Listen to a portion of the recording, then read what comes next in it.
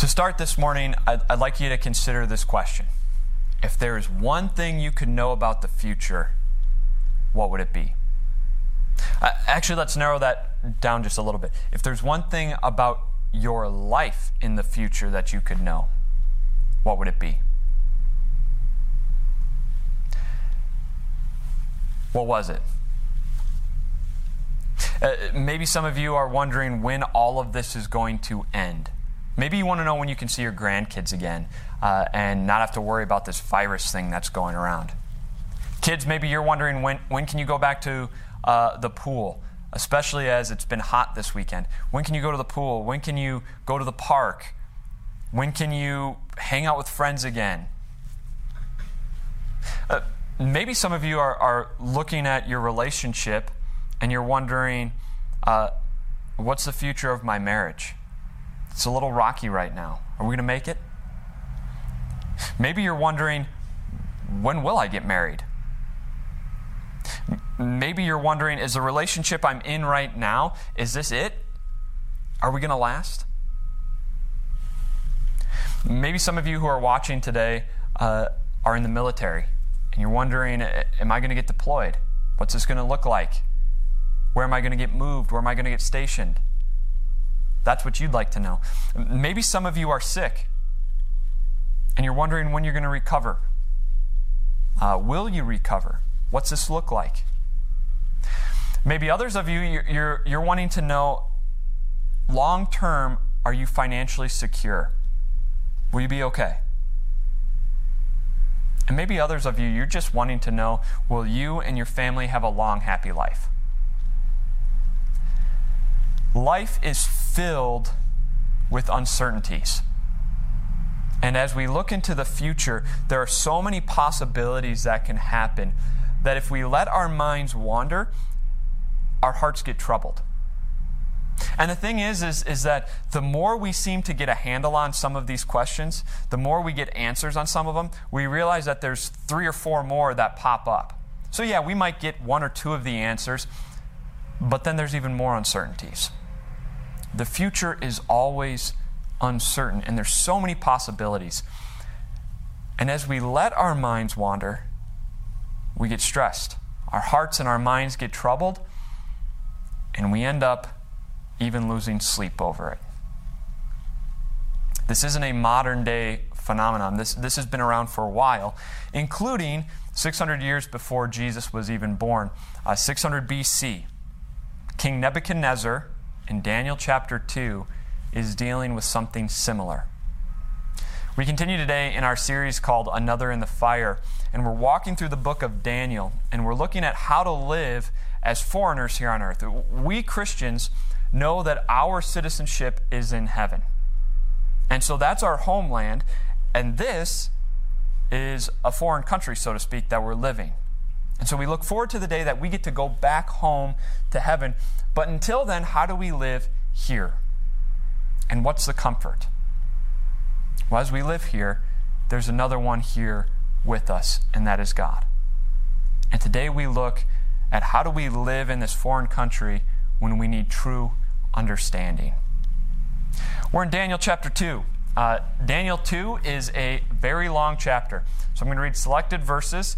You can follow along, pull up your phone, your Bible, open up to Daniel chapter 2, and we'll be skipping around as we go. We'll start with verse 1. Daniel chapter 2. In the 2nd year of his reign, Nebuchadnezzar had dreams. His mind was troubled, and he could not sleep. Put yourself in King Nebuchadnezzar's situation here. He's a young king.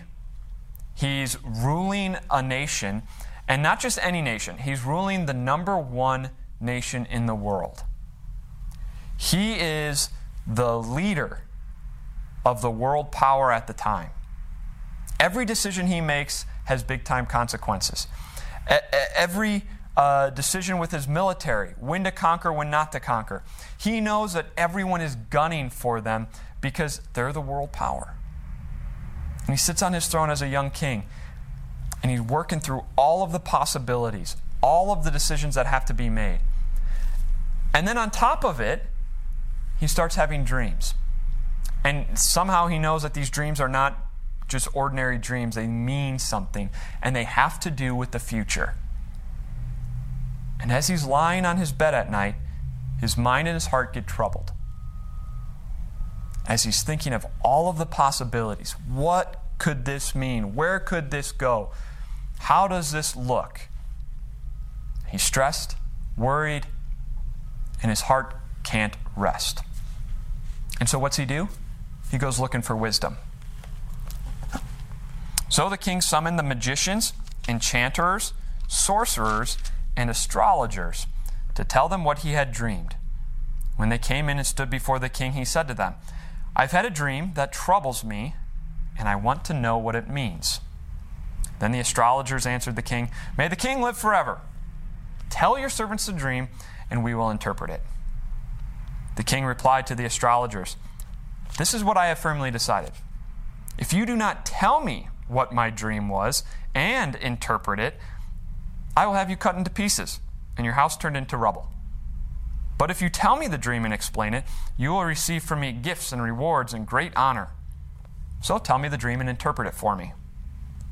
Once more they replied, "Let the king tell his servants the dream, and we will interpret it." Then the king answered, "I'm certain that you are trying to gain time because you realize that this is what I have firmly decided. If you do not tell me the dream, there's only one penalty for you. You have conspired to tell me misleading and wicked things, hoping the situation will change. So then, tell me the dream, and I will know that you can interpret it for me." He goes searching for wisdom. He wants understanding. He wants to know what all this means, what the future holds. And so who's he call? His wise men, the astrologers, enchanters, sorcerers. And he brings them together and tells them what's going on. These were men that were paid professionals. And what was their job? To observe the gods. They didn't talk directly with the gods, but what they could do is they were professionals at observing what the gods were doing in the world and gave advice based on that. They were professionals at manipulating the gods. So based on what they did, what they said, they manipulated the gods to do what they wanted. But they didn't have direct contact with their gods, at least that's what they believed. They couldn't talk to the gods, and get answers. They could just observe and manipulate. What King Nebuchadnezzar wants is a truthful interpretation. He wants true understanding. And so that's why he's asking them to not only interpret the dream, but give him the dream as well. Because what he's worried about is that they'll just flatter him, give him an interpretation that he wants. And that's not what he wants. He wants the true interpretation. The issue is that if they don't do what he's asking, he's going to cut them into pieces and turn their house into rubble. It's a wild ask in the first place to have them give him the dream, but then the threat that goes along with it and the penalty is just outrageous. It's really not a wise decision. These guys were wise guys. They were wise men. And he's going to kill all of his wise men in the country if they can't do what he's asking. An impossibility. But this is what happens. He is stressed. He is worried. He wants understanding of how this is all going to work out. He can't sleep at night. And his lack of wisdom leads to a lack of wise decisions. And that's true as we look around the world, as we look at our lives. How often isn't that true? A lack of understanding, a lack of wisdom leads to a troubled heart, which leads to a lack of wise decisions. I'm going to be honest with you about something. Last night when I went home and from church, got home, I still didn't have all the finishing touches on my sermon here. But my mind was kind of fried, so I said, you know what? As the night goes on, I'm sure, and I just step away from it, I'm sure I'll have some kind of revelation or something that will fit it all together. Well, as the night went on, nothing was really coming to me. In fact, as I got into bed and I laid down, I still didn't have those finishing touches. And I started to get a little stressed. because how's this going to work? How's this going to fit together? What's it going to look like? And my heart began to be troubled, and it was stirring. And then Anne was trying to talk to me. And I'm thinking about this, and next thing you know, I got a little short with her. Why? Because I didn't have understanding of what this all was going to look like. My heart was troubled. I got stressed. And the lack of understanding, the lack of wisdom, led to a lack of wise decisions. We see this all the time in our life. We want to know how everything's going to work out. We want our little kingdoms to thrive and survive, just like Nebuchadnezzar wanted his kingdom to thrive and survive. And we're worried that it's all going to come crashing down on us. And so what do? We look for wisdom. And where do we look for understanding? We look to all kinds of places. We look to books on parenting. We look to books on finances. We look to friends and get their advice. We look to weight loss programs. We look to all these different things to get all of this research, all of this wisdom, and we don't know if we can trust any of it. And then we start putting it into practice. But is it really the wisdom that we need? Is it really the wisdom that we want? And the lack of wisdom leads to a lack of wise decisions. And we decide that the best way to keep our little kingdoms going is to work and work and work to the point of becoming a workaholic to get as much money as we can to keep everything stable, even at the expense of our family and the expense of our relationship with God. We look to all these books and on parenting, on weight loss and all this, and when it doesn't work, we get stressed and overwhelmed, and we lash out at our loved ones. We look for the best way to keep our little kingdoms alive and surviving, and we're stressed about it when companies don't line up with what we want, or a company makes it difficult on us, and we end up lashing out at them. We want our futures to be secure. We want understanding of what's happening in our life. We want understanding of what's going to happen in our life, and we try to control it on our throne of our little kingdoms as best as we can, and we get stressed, we get overwhelmed. And because we don't look to true wisdom, we end up making a lack of wise decisions. We see that here with Nebuchadnezzar. He says, I want the interpretation of the dream, but if you can't give me the dream too, I'm going to cut you into pieces. You're just going to kill all of your wise men. But that's what happens when you have a lack of understanding, and it's stressful and it's troubled. You make bad decisions. So he says, here's the thing. Guys, tell me the dream and the interpretation, and I'll give you a bunch of rewards. Here's what the astrologers and the wise men say. The astrologers answered the king, there is no one on earth who can do what the king asks. No king, however great and mighty, has ever asked such a thing of any magician or enchanter or astrologer. What the king asks is too difficult. No one can reveal it to the king except the gods, and they do not live among humans. The astrologers say, we can't do this. What you ask is too hard. No king has ever asked this. Only the gods can do what you ask, and they do not live among humans. So, guess what King Nebuchadnezzar does? He orders the execution of all the wise men. And so his guards go out and they start arresting them and bringing them to the king. And guess who's included in the wise men? Daniel and his 3 friends from Jerusalem. And so a guard goes to arrest Daniel. And as he does, Daniel, with wisdom and tact, asks, why did the king make such an order? The guard tells him, and Daniel says, take me to the king. So he takes him to the king, and Daniel says, I will get you the interpretation and your dream. I just need time. And the king says, fine, you've got it.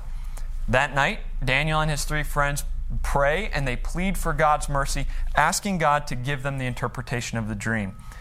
And overnight, God gives it to him. God gives Daniel the interpretation and the dream.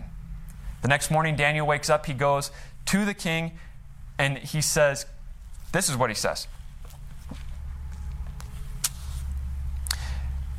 Verse 27, Daniel replied, "No wise man, enchanter, magician, or diviner can explain to the king the mystery he has asked about. But there is a God in heaven who reveals mysteries. He has shown King Nebuchadnezzar what will happen in the days to come." Understand, King, Daniel wants him to know, understand, King, that no man can do what you're asking. But there's a God in heaven who reveals mysteries, and he has made known to the king what will come. Daniel says that God has revealed to you the future, Nebuchadnezzar. And then he says, let me interpret it for you. Here's your dream. You saw a large statue that was made of gold, of silver, of bronze, and had iron and clay legs and feet. And then, King Nebuchadnezzar, you saw a rock being cut out of a mountain, not with human hands, and that rock struck the foot of that statue, destroying it all. Daniel says, now here's the interpretation, King.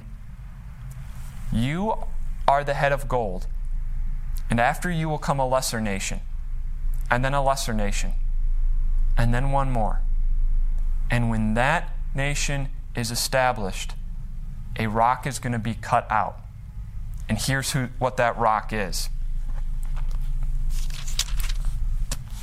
In the time of those kings, the God of heaven will set up a kingdom that will never be destroyed, nor will it be left to another people. It will crush all those kingdoms and bring them to an end, but it will itself endure forever. This is the meaning of the vision of the rock cut out of a mountain, but not by human hands. A rock that broke the iron, the bronze, the clay, the silver, and the gold to pieces. Daniel says, here is what this dream means, Nebuchadnezzar. These 4 kingdoms are going to come, and then a rock is going to be cut out, and that rock is God's kingdom. And that kingdom will be established forever. It will endure. It will crush all the kingdoms before it, but it will never be crushed. It will never hand it over to another person. God's kingdom will rule forever with God on the throne for eternity. Kingdoms come, kings come, kingdoms fall, kings fall, but God's kingdom will last forever. This is the mystery, Nebuchadnezzar. God has made known to you the mystery. This is true wisdom.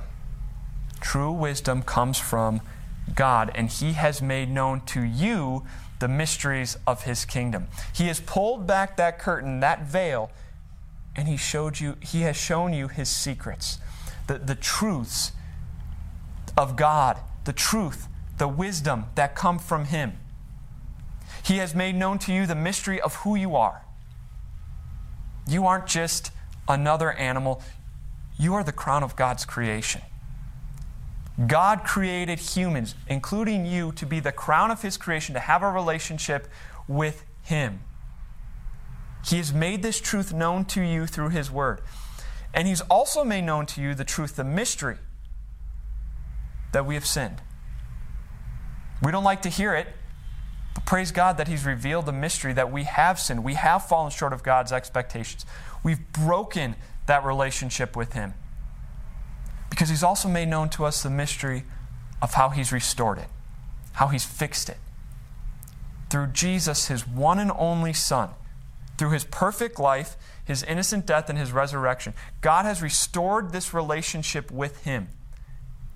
You are completely forgiven and at peace with the God of this world. And that stone that was cut out of the mountain, not by human hands, that stone, that rock, was Jesus, who established the kingdom of God at His resurrection. And it completely destroyed all of the nations. Not just earthly kingdoms, but the kingdom of the devil and the realm of the dead.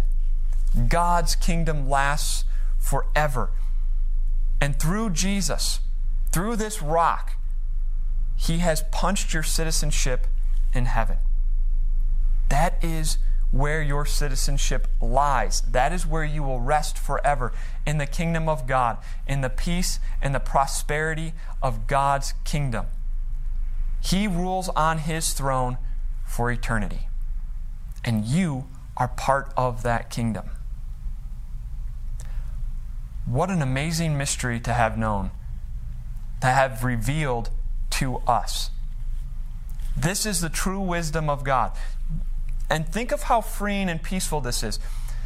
Because the future has so many possibilities, so many uncertainties. And yet from today until the end, you know exactly what's going to happen.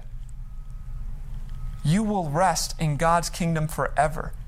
The future's not a mystery to you. You know what will happen. God's kingdom will endure forever, and you are part of it through Jesus. What peace that brings us as we lay our heads down at night.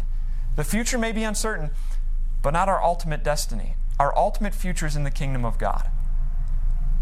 What peace that brings us, what rest, what freedom it brings us, knowing that our little kingdoms, yeah, they're going to come to an end. But we are part of a greater kingdom, the kingdom of God. And that will last forever. What a blessing it is to know that. But what about tomorrow? Yes, we're here. God's kingdom and our entrance into it is here. What about all this time in the middle? I'm still going to wake up tomorrow with problems and uncertainties. And what about that? What about our future here on earth? Do you know how King Nebuchadnezzar responded to all this? He fell down to the ground, prostrate before Daniel, and he rejoiced. He even praised the God of Israel. Do you know why he was so excited? He had his Daniel. Sure, he didn't know what the future held. In fact, Daniel didn't really tell him anything other than here's what's going to happen in the future. He didn't say when. He didn't say how. He just said here's what's going to happen.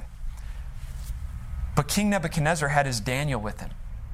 And Daniel apparently was connected to God, who revealed all mysteries. So Nebuchadnezzar was good. He rested easy at night. He had his Daniel. You have someone greater than Daniel.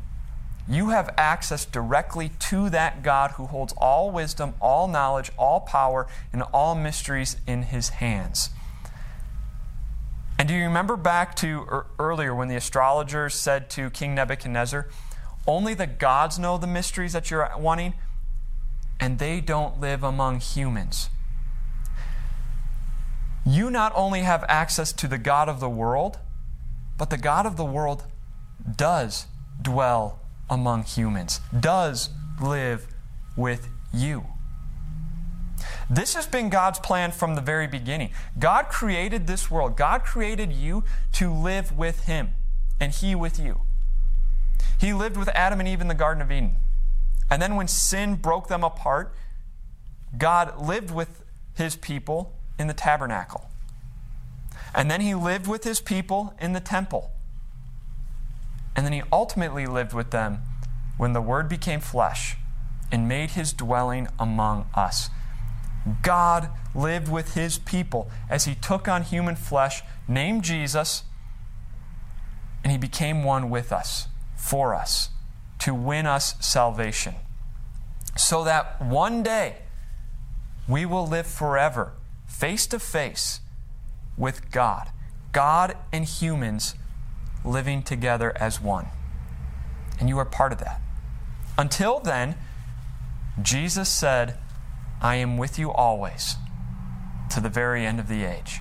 Never will I leave you, never will I forsake you. The uncertainty of tomorrow is uncertain. You could end up being wherever. Who knows what's going to happen? But you know for certain that the God of this world, who rules all things for the good of his people, who has control over all the kings and all the kingdoms, including your little kingdom, promises he is with you. He is living with you in your home, at your work, wherever you go. God is with you. And so as we go into the future, let's be comfortable not knowing what we don't know, because we know the one who does know. And that's our God. God is with us. We may not know what tomorrow brings, but God does.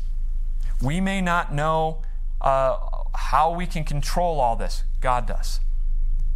And He has given you true wisdom, and that true wisdom is found in His Word. He has revealed the mysteries of the future to you, and it's found in His Word.